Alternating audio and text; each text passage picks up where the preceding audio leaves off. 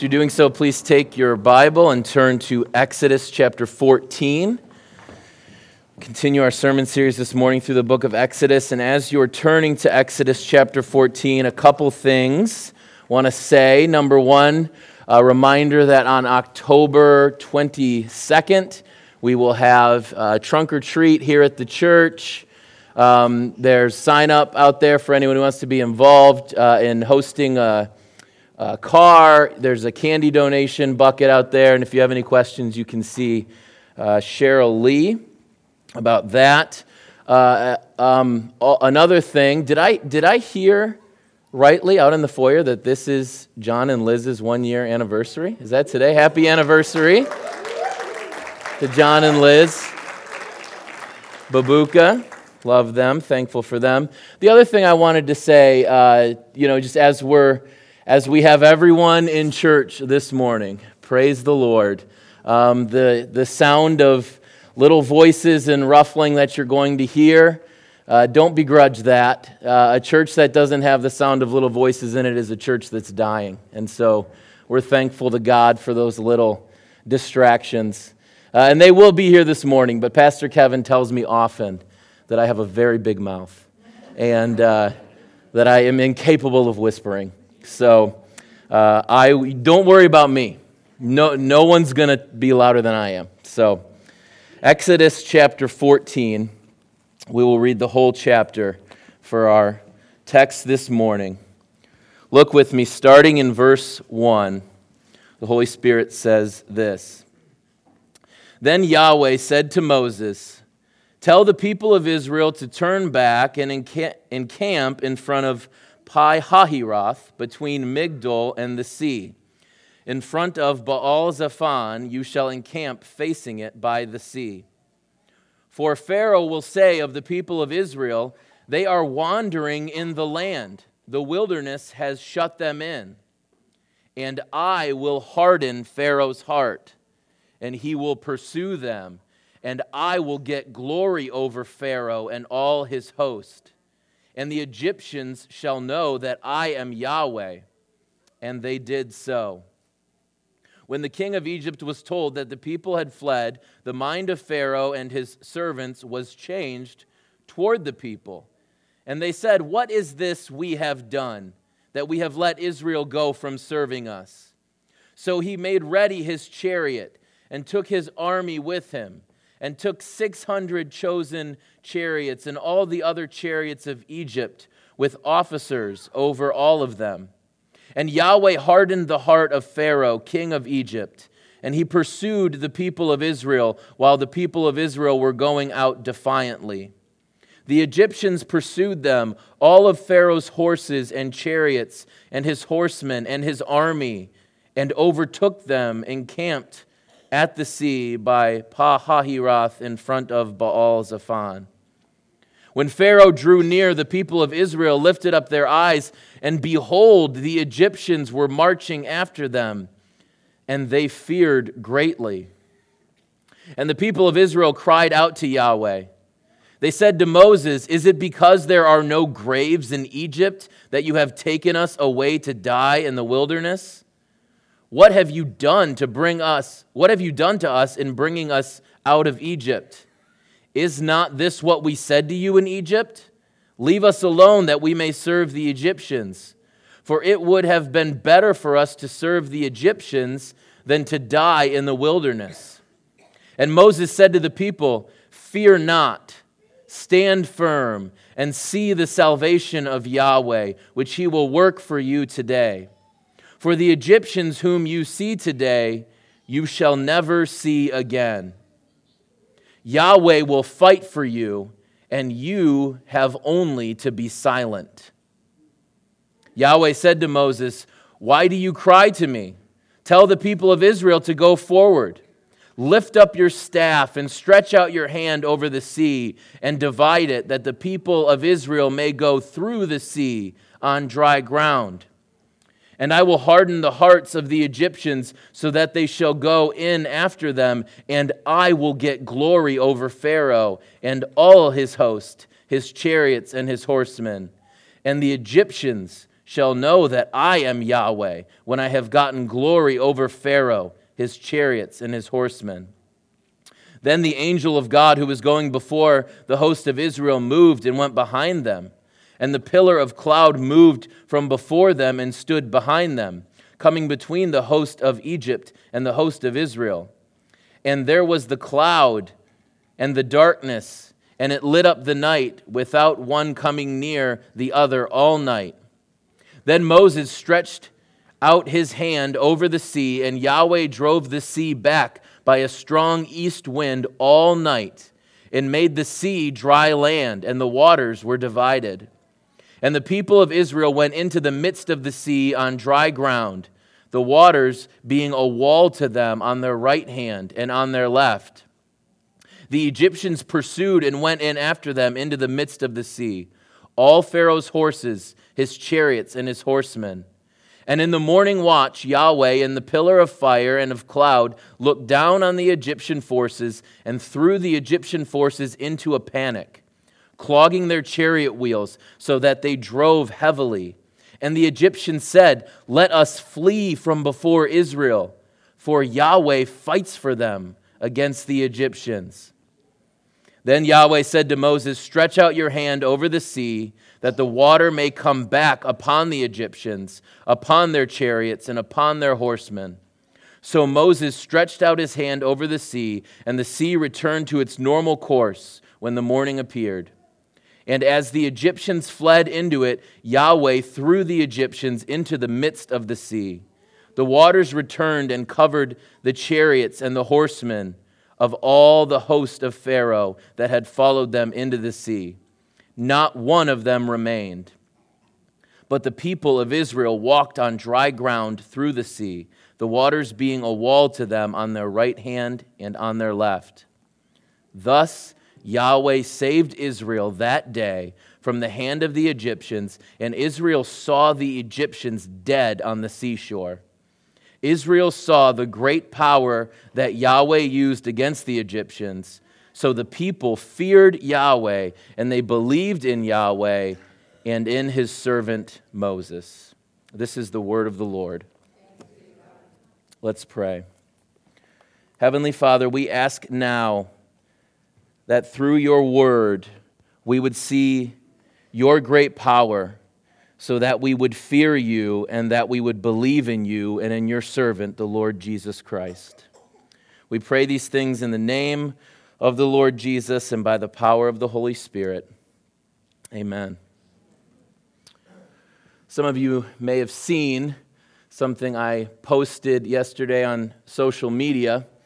Every October, for me and for our home, is a time of remembrance and thankfulness.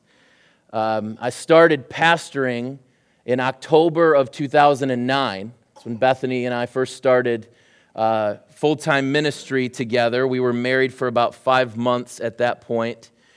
And so this month is the 13th anniversary of when we started full-time pastoral ministry. Next March 1st will be our 10-year anniversary here pastoring at Christ Community Church. I'm thankful. Like I said, it creates remembering and thankfulness for me. I'm thankful for the 2 churches that I pastored near Owensboro, Kentucky. I'm thankful, of course, most of all for Christ Community Church. Having grown up here and then pastoring here, my family first joined Christ Community Church in January of 1999. I was in 5th grade and grew up here. And to pastor here for this last decade only makes me more excited for the decades to come. Thankful for Pastor Kevin and his leadership to bring us back here. But every October, when we talk about it, we remember it generates thankfulness. That's not to say that every day has been fun or perfect, that every meeting has been enjoyable, but thankfulness for you people, for Pastor Kevin and his wife Valerie, for all of the elders and their wives, and just for the Lord and his providence to allow us to serve him in ministry. But you have times like that too, don't you? I mean, we all do.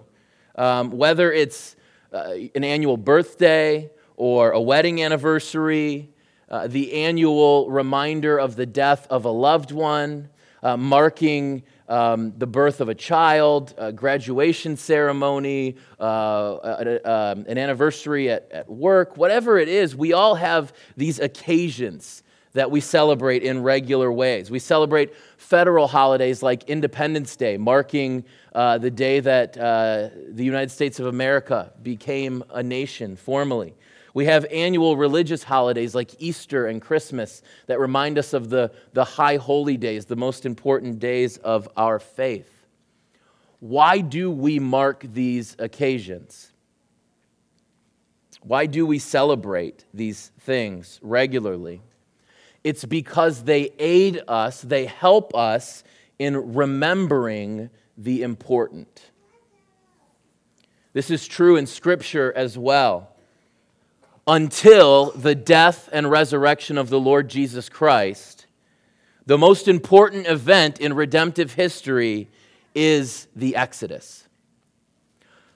Until Jesus, in his life, death, and resurrection, the most important thing that happens in the Old Testament, the thing that most shapes everything else, is what we've been talking about these last few weeks, the Exodus. There is no event that Scripture harkens back to more than the Exodus. No matter where you look in your Bible, there will be references to the Exodus. Over and over again, the Bible points us back to the Exodus because the Exodus is the archetype of salvation in the Bible. Scripture is constantly calling us to remember the Exodus. And God's Word does that. God's Word constantly calls us back to the Exodus so that God's people would remember and would be thankful. But that's not all. We also look back to the Exodus in anticipation of what is to come. The Exodus was not an end in and of itself. No, the Exodus was a providential picture pointing us to something greater. And that's what we're going to see this morning in Exodus chapter 14. I want you to notice, first of all, that Exodus 14 can be divided into two sections, verses 1 through 9, and then verses 10 through 31. There are grammatical, literary reasons why we would section the pericope into these two sections. Notice that verses 1 through 9 are sandwiched by those two locations in Hebrew, those ones that look kind of difficult to say, and then when I said them so effortlessly, you were impressed by me. Do you remember that? That's what I'm talking about.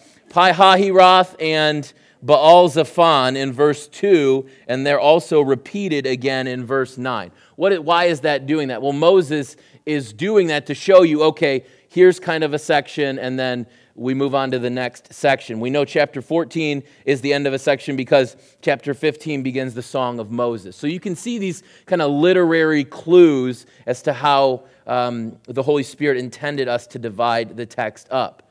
Verses 1 through 9, Yahweh is telling Moses how he will get glory over Pharaoh in Egypt. And then,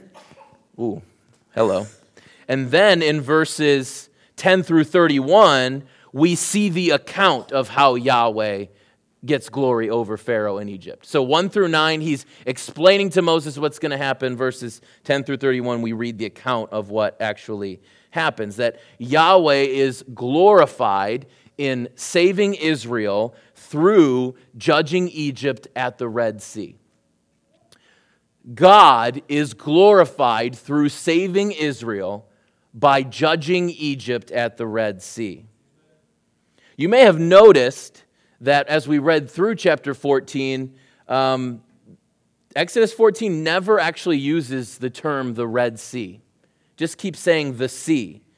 But Exodus 13 says the Red Sea, and Exodus 15 also says the Red Sea. And this has commonly become known as.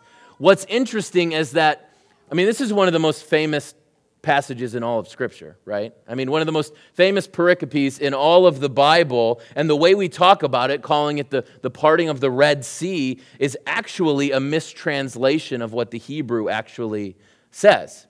You'll notice in Exodus chapter 13, verse 18, it says, "But God led the people around the way of the wilderness toward the Red Sea." That word red in English is the Hebrew word suf, which actually means reeds. So the Hebrew, if you look at the Hebrew Old Testament, Exodus 13, 18, it literally says the Sea of Reeds. It doesn't say the Red Sea. The Sea of Reeds. It was mistranslated when the Greek Septuagint was translated as red, and that was passed down through generations. So we say the Red Sea now. It's what Christians have said for hundreds of years. The Bible, it never actually says the Red Sea in the Bible. It's called the Sea of Reeds. Now, that being said, we're just going to keep saying the Red Sea because that's what everyone says anyway. But now, if anybody says it to you, you can be like, well, actually, and you can let them know. Suf means reeds, not red. Anyway, that was a side note. What we see at the Red Sea is that Yahweh is sovereign over this whole situation, right? From beginning to end. We looked at that some weeks ago, that even hundreds of years before all this happened, Yahweh told Abraham, your children's children are going to go into Egypt. You're going to go into a foreign nation for 400 years, right? So the Lord is in control of this whole thing, planning it out, sovereignly administering over it. What the Lord prophesies in verses 1 through 9, his victory, he then executes in verses 10 through 31. In verse 4, Yahweh declares, I will harden Pharaoh's heart. So Yahweh is actively hardening Pharaoh's heart one last time here. He says, I will get the glory over Pharaoh. In Exodus chapter 5, verse 2, Pharaoh said, I'm not going to obey the Lord. I don't know who the Lord is. Here in Exodus 14:4, Yahweh says, the Egyptians shall know that I am Yahweh.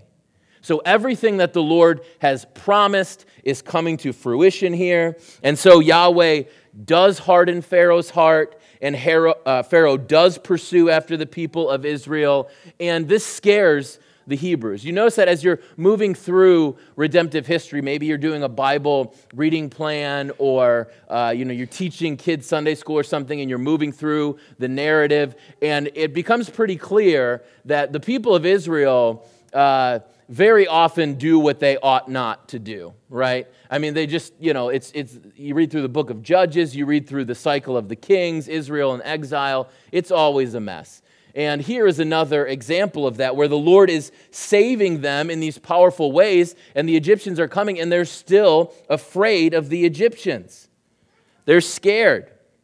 I love the King James says that they were sore afraid, The people said to Moses, is it because there are no graves in Egypt that you have taken us away to die in the wilderness? And they think it's over. But Moses responds, fear not, stand firm and see the salvation of Yahweh, which he will work for you today. For the Egyptians whom you see today, you shall never see again. Yahweh will fight for you, and you have only to be silent. Once again, we noted that the Exodus is the great archetype of salvation in Scripture. And so this statement here even is a great summary of soteriology. Soteriology means the doctrine of salvation, how we are saved. This statement is a great summary of the doctrine of salvation. See the salvation of the Lord. The Lord will fight for you, and you have only to be silent. From beginning to end, the work of salvation is thoroughly monergistic, meaning it is the work of God alone. It is God alone who saves. From election all the way through glorification, there is nothing that we can do to save ourselves. God alone has the power to change fallen human hearts. Now, modern Westerners, we can be prone to idolize our own perception of free will, but we would be wise to hear the Spirit-inspired word here. The Lord will fight for you, and you have only to be silent. And God does fight for his people. He puts a pillar of fire and the cloud between the Hebrews and the Egyptians. And then God commands Moses to stretch out his hands over the sea. And God sent an east wind and he parted the sea so that God's people walked on the dry land with walls of water on the right hand and the left. Okay, picture like when you go to the Detroit Zoo and you walk through the little polar bear tunnel and there's water all around you, right? Just times that by about 1,000,000, and you get this picture of a sea, the Sea of Reeds, or the Red Sea as it's commonly referred to, parting, and 600,000 people walking through it on dry ground with walls of water on either side. This is one of the most epic moments in redemptive history, is it not? There's a reason why this narrative is so culturally popular, even among those who don't believe. There's a reason why if you ask someone on the street about Israel and the parting of the Red Sea and Moses, people who aren't even Christians are going to know what you're talking about. There's a reason why multiple movies have been made about the Exodus. The Charlton Heston, the Christian Bale movie. You know, the Rugrats did an Exodus deal back in the day for my OG 90s kids out there. But, and whenever you have an account of the Exodus in a movie or a show or something, this is always the climactic scene. They get to the Red Sea and it looks like they've hit a dead end and then the waters part. Even that phrase, when people talk about, you know, it's something miraculously worked out. What do they say sometimes? They say, well, the waters parted and, you know, I mean, this is ingrained culturally. This is a massive redemptive historical moment. To use the word literally, this is awesome.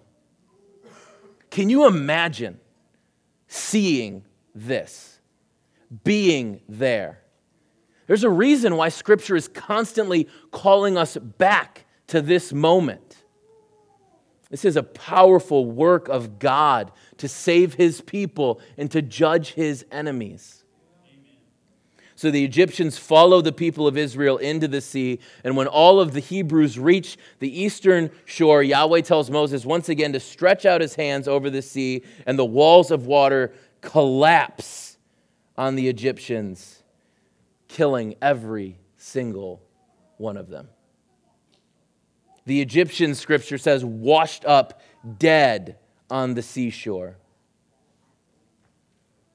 And God was glorified by saving his people through judging the Egyptians. I think this pericope is so intriguing. I think it's so powerful because as awesome as a scene as this is, and it is awesome, it inspires awe, it's pointing us to something even greater. It's pointing us to a greater Moses. It's pointing us to the true Israel. The Exodus account and the Red Sea is the great archetype of salvation because it is a signpost that is leading us to how God is ultimately glorified in salvation through judgment. In our call to worship, Pastor Andrew read from Matthew chapter 2, verses 13 through 15, and Matthew chapter 3, verses 13 through 17. And under the inspiration of the Holy Spirit there, St. Matthew tells us that through Jesus' life and ministry, that the Lord Jesus is recapitulating the experience of Israel. That Jesus is almost reliving these events of Israel. Think about this. Just as Pharaoh ordered the systematic abortion of all of the Hebrew boys in Egypt in Exodus chapter 1, during the first century, Herod ordered the systematic abortion of all male children under the age of 2 years old in Bethlehem. The angel of the Lord then commands Joseph to flee to Egypt until Herod dies. And Matthew reveals to us that when Jesus does this, it fulfills Hosea 11:1, "Out of Egypt I called my son." Now, when Hosea wrote the book of Hosea, he was thinking of the Israelites. He was thinking of the Exodus and what we've been preaching through. But the Holy Spirit who inspired Hosea was pointing us forward to Jesus. That means that when God ordained the events of the Exodus, when the events of the Exodus took place in space and time, and when the Holy Spirit inspired Moses to write down the events of the Exodus, that they were looking forward, they were doing so in anticipation of Jesus. After Jesus recapitulates Israel's exodus from Egypt, Matthew jumps right to the beginning of Christ's ministry. Matthew doesn't tell us about anything that happened in Jesus' life between returning from Egypt and beginning his ministry. And Jesus begins his ministry when he is baptized by John and then is tempted in the wilderness. So put the dots together. Just as Israel left Egypt, went through the waters of the Red Sea and into the wilderness for 40 years, Jesus Christ left Egypt, went through the waters of baptism and into the wilderness for 40 days. Matthew writes this way to emphasize to us that Jesus Christ is the true Israel. He is the fulfillment of Israel's identity, vocation, and history. The point of Israel's place in redemptive history as God's old covenant people was to lead us to Jesus Christ, who is the true Israel. All of the promises are fulfilled in Jesus. There are no promises left to be fulfilled to ethnic Israel, because 2 Corinthians 1:20 says that all of the promises of God find their yes in Jesus Christ. There is not a single Old Testament promise that is not fulfilled in the life, death, and resurrection of Jesus Christ. Jesus, as the true and better Moses, came to lead the final exodus. He came to secure salvation. Israel's slavery in Egypt was a shadow of the slavery of all humanity to sin. Ever since Adam fell, all humanity has been enslaved to sin and death. God is our holy creator. He made us in his image, and God demands perfect righteousness from his creation. Humanity fell in sin through Adam.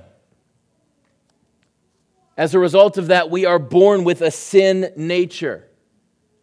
And as a result of that, we sin in thought, word, and deed. We sin by what we have done, and we sin by what we have left undone. We confessed that truth just moments ago as Pastor Brett led us in our weekly confession and pardon. Because of our sin, we deserve death, and we deserve eternal conscious punishment in a place called hell. We deserve God's judgment. But thanks be to God, as we confessed earlier in the Nicene Creed, for us and for our salvation, God the Father sent his Son, the eternal second person of the Holy Trinity, to be conceived by the Holy Spirit and born of the Virgin Mary.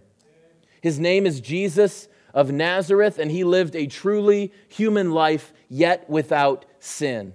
Hebrews 4:15, 1 Peter 2:22.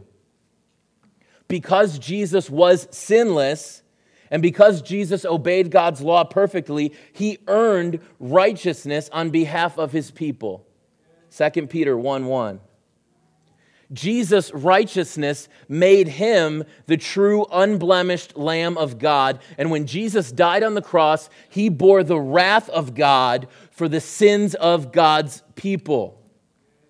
Jesus endured the judgment that we deserve for sin. We just sang that, didn't we? Till on the cross, as Jesus died, the wrath of God was satisfied, for every sin on him was laid. Here in the death of Christ, I live. The pattern we see at the Exodus of God's glory in saving people, his people, through judging the Egyptians is fulfilled then in the death of Jesus. Because God is ultimately glorified by saving his people through judging Jesus on the cross. God's glory in salvation through judgment. Jesus, the righteous one, took the judgment that we deserved for sin. This is what theologians call the great exchange. Jesus was without sin, but he bore the penalty for our sin. We are sinners, but because of Jesus' righteous life, substitutionary death, and resurrection, his righteousness is then imputed to us. It is an alien righteousness. It comes from outside of us, so that by faith, when we look to Jesus, when God the Father sees us, he sees the pure righteousness of his Son. The great exchange. Jesus was then buried. And on the third day, Jesus resurrected from the dead, and his resurrection was God's vindication of everything that Jesus said and everything that Jesus did, proving that Jesus' sacrifice was accepted. The tomb is empty. And now everyone who will repent and believe this good news about Jesus will be saved. Now, what does that mean? When the Holy Spirit changes your heart, you will repent. What does repent mean? It means to turn from your sin. You turn from your sin, you turn to Jesus. At the same time, so these are two sides of the same coin, you repent. At the same time, you believe. You place your faith in Jesus alone.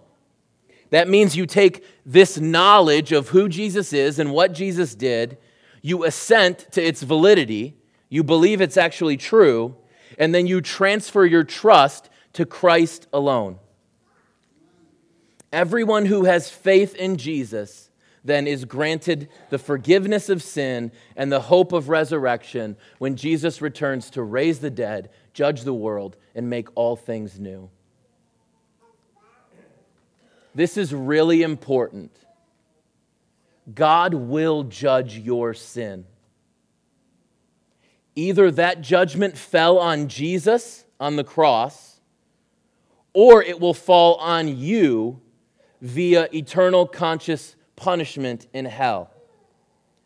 And the difference between those two things lies in what you do with Jesus. God's word commands everyone everywhere to repent and believe the gospel. Have you done so? The gospel calls you even this morning. Repent and believe in Jesus alone. And if you have believed the gospel, then we now follow in the pattern of Israel and Jesus Christ. Just as the children of Israel were led out of slavery in Egypt, and just as Jesus was led out of living as a refugee in Egypt, now everyone who trusts in Jesus has been led out of their slavery to sin. And just as Israel went through the Red Sea, and just as Jesus went through the waters of baptism, Christians go through the waters of baptism. And just as Israel went through the sea and into the wilderness where they ate the manna, Christians go through the waters of baptism, and then we come to the Lord's Supper every week and we eat the bread and we drink the wine. Israel went through the waters once and they ate daily. We are baptized once, but we take communion weekly. This sacramental language is used of the Exodus account in 1 Corinthians 10, verses 1 through 6. Listen to this.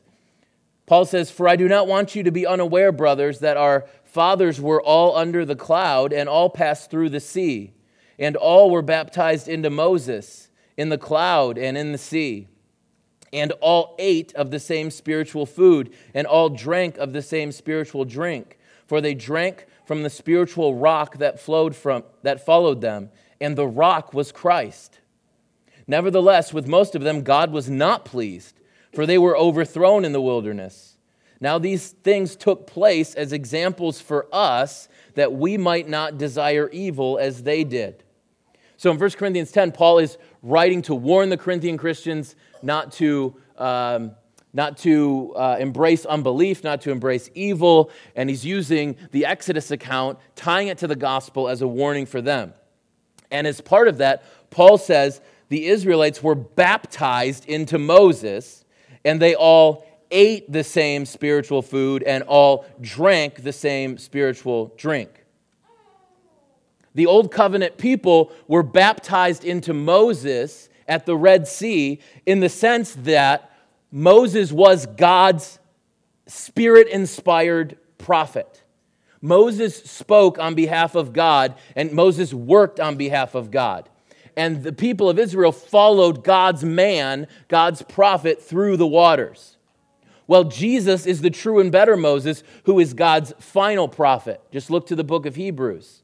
And Jesus is the one who leads his people through the final Exodus. And so now we are not baptized into Moses under the Old Covenant priesthood or the prophet, but we are baptized in the pattern of Jesus' death, burial, and resurrection, because Jesus is the true and final prophet. But not only does Paul use baptism language here, we also hear an Eucharistic echo when he says that the Israelites ate the same spiritual food and they drank the same spiritual drink. Israel ate the manna in the wilderness every day, just as we eat the bread every week. And Paul is saying that these redemptive historical experiences that Israel's experiences at the Red Sea and wandering in the wilderness with the manna are foreshadowing the sacraments that Jesus left for us, baptism and the Lord's Supper. So this is important for the New Testament. Wherever you see baptism tied to anything about eating and drinking, you should always think of the sacraments. So here he says they were baptized into Moses. They ate the food. They drank the spiritual drink. If you're reading that and your mind doesn't think of baptism and the Lord's Supper, you are reading the Bible wrong. This is what Paul is doing here. This is what the New Testament is doing. Notice also that Paul writes, these things took place as examples for us. Isn't that interesting? He's taking an Exodus account, tying it to the gospel of Jesus, and then saying it's written for us. That means when God providentially ordained the events of the Exodus and the wilderness wandering, and when the Holy Spirit inspired Moses to write the book of Exodus down in the Pentateuch, not only was the Holy Spirit thinking of Jesus, but he was also thinking of Christ Community Church in 2022. That's what verse 6 means. It means that because we follow Jesus, this narrative was written for our good. These are some important hermeneutical principles that we can draw from this text, two of them. First, every text in the Bible is about Jesus. Every single pericope in the Bible is about Jesus. From Genesis 1 to Revelation 22, there is nothing in the Bible that isn't about Christ. And if you ever hear someone get up and give you a sermon with no Jesus in it from the Old Testament, don't go back. No good. The whole Bible is about Jesus. But there's another hermeneutical point here that's important too, is that every passage in Scripture is applicable to all of God's people in all times. Every passage in the Bible is applicable to all of God's people who have lived for all time. That means there are no passages in the Bible that are only applicable to ethnic Jews in the past. There are no passages in the Bible that exclusively apply to Jews or Christians in the future. Every single passage in the Bible is about Jesus, and every single passage in the Bible applies to all of God's people in every generation. One final point of application here. While the Red Sea and the Exodus account in general are primarily about salvation, that's what we should think of. When you're reading your Bible, when we're preaching through the book of Exodus, when you're teaching kids Sunday school, whatever you're doing, when you're seeing the Exodus, you should always think this is about salvation. This is ultimately about how Jesus saves his people from the slavery of sin. Okay, so that's true. That's what it's primarily about. But we can also make some application, I think, to how God works in our lives. Here's the problem.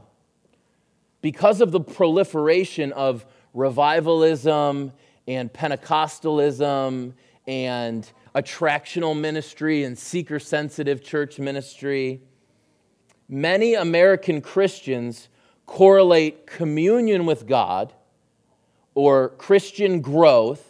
They correlate those things with emotions and experience. So, I'm not really communing with God unless I get the feels. I'm not really growing unless I learn something new from the sermon. Emotions and experience are what American Christians are correlating to communion with God and growth in Christianity. Maybe some of you do that as well. Maybe if you were honest with yourself, you would say, I'm prone to think that way and feel that way. When you're on a spiritual high, you feel emotionally close to God. Maybe while listening to certain religious songs or when a sermon changes your perspective on something, you associate that with communing with God or with growing in Christ. On the flip side, then, when you are not on a spiritual high, or the sermon reveals no new information to you, or you don't feel like going to church, or you don't feel like reading your Bible, or you don't feel like singing, or you're struggling in sin or suffering, or to be blunt, when Christianity just seems boring to you. In those moments, you don't feel like you're communing with God, and you don't feel like you're growing in Christ. While we have in our lives these certain, quote, Red Sea moments from time to time, these are unique experiences in God's providence that shape our lives. And we've all had them. Anyone who's a Christian has had the ultimate Red Sea experience. When you were delivered from your sin and death and brought into the promised land of new creation, a resurrection. That was the Red Sea moment all believers have had. But we've also had moments in our lives that you look back on and you're like, man, that was unique, right? And God did something providentially there that it doesn't always happen. And it's kind of like a signpost in your life. It's kind of like an Ebenezer, to use the old terminology. While God does do that sometimes, we do have Red Sea moments in our lives. That is not how God ordinarily works. Israel experienced the Red Sea once. They ate the manna every day. Israel experienced the Red Sea once. They ate the manna every day. God is more often in the daily manna moments of our lives than he is in the parting of the Red Sea moments of our lives. Revivalism and Pentecostalism, attractional church ministry, and seeker-sensitive church ministry have trained people to associate emotional highs and unique experiences with communion with God and Christian growth, but Scripture tells another story. The Bible reveals to us that God communes with us and that God grows us through the ordinary means of grace. Pastor Kevin mentioned this last week. The preaching of the Word, the administration of the sacraments, baptism and the Lord's Supper, prayer, giving to the church, like giving your tithes and offerings, singing, fellowship with the church. when you feel like it and when you don't, when you learn something new and when you don't. It doesn't matter. Your heart will deceive you if you're basing your communion with God and your Christian growth on how you feel. The heart is desperately wicked. But what is objectively true is that God is always there, and God is always working through His ordained means of grace. That means that the most important thing that any one of us can do to have communion with God and to grow in our faith is to regularly attend the worship gathering of the local church. Reading your Bible on your own is good. Listening to religious music is fine. Parachurch organizations and Bible studies can be helpful as long as they don't replace the church. You know, there's nothing inherently wrong with going out into God's beautiful creation and spending time in prayer. All of these things are fine in and of themselves, but listen, none of them are the church. And so none of them have the ordained means of grace that God has given for His people to commune with Him and to grow in their faith. God speaks through the preaching of the Word when the church is gathered. God communes with and grows His people through the means of grace. Together. Watching online is not the same as gathering with God's people. If you want to commune with God, if you want to grow in your Christian life, center your life on the local church. In turn, if you don't want to commune with God and you don't want to grow, then don't come to church to hear the preaching of the Word. Don't take communion. Don't pray. Don't give financially. Don't sing. Don't have fellowship with the church. If you really want to not have communion with God and you really want to not grow, don't do those things. But if you want fellowship with the Lord and you want to grow in your faith, do not neglect the means that God ordained to have fellowship with you and to grow you in your faith. Israel experienced the Red Sea once. They ate the manna every day. Scripture is constantly calling us to remember the Exodus. And that's true because the Exodus is the great archetype of salvation in the Bible. And because the Exodus is the great archetype of salvation in the Bible, it causes us to look forward to the true and final Exodus led by the Lord Jesus Christ. Jesus is the fulfillment of Israel's identity, vocation, and history. Jesus leads us out of the slave market of sin and death into the promised land of regeneration and resurrection. And just as God's old covenant people remembered the Exodus every year at the Passover, so now God's new covenant people remember the death of Jesus every week at the Holy Eucharist. Israel went through the waters of the sea, and they ate the manna in the wilderness. Christians are saved by faith in Christ alone. We go through the waters of baptism, and then we eat the bread and we drink the wine so that we can remember and we can be thankful. Church, every week we gather around this table together to remember and proclaim that Christ has died and Christ is risen and Christ will come again. Amen. Let's pray.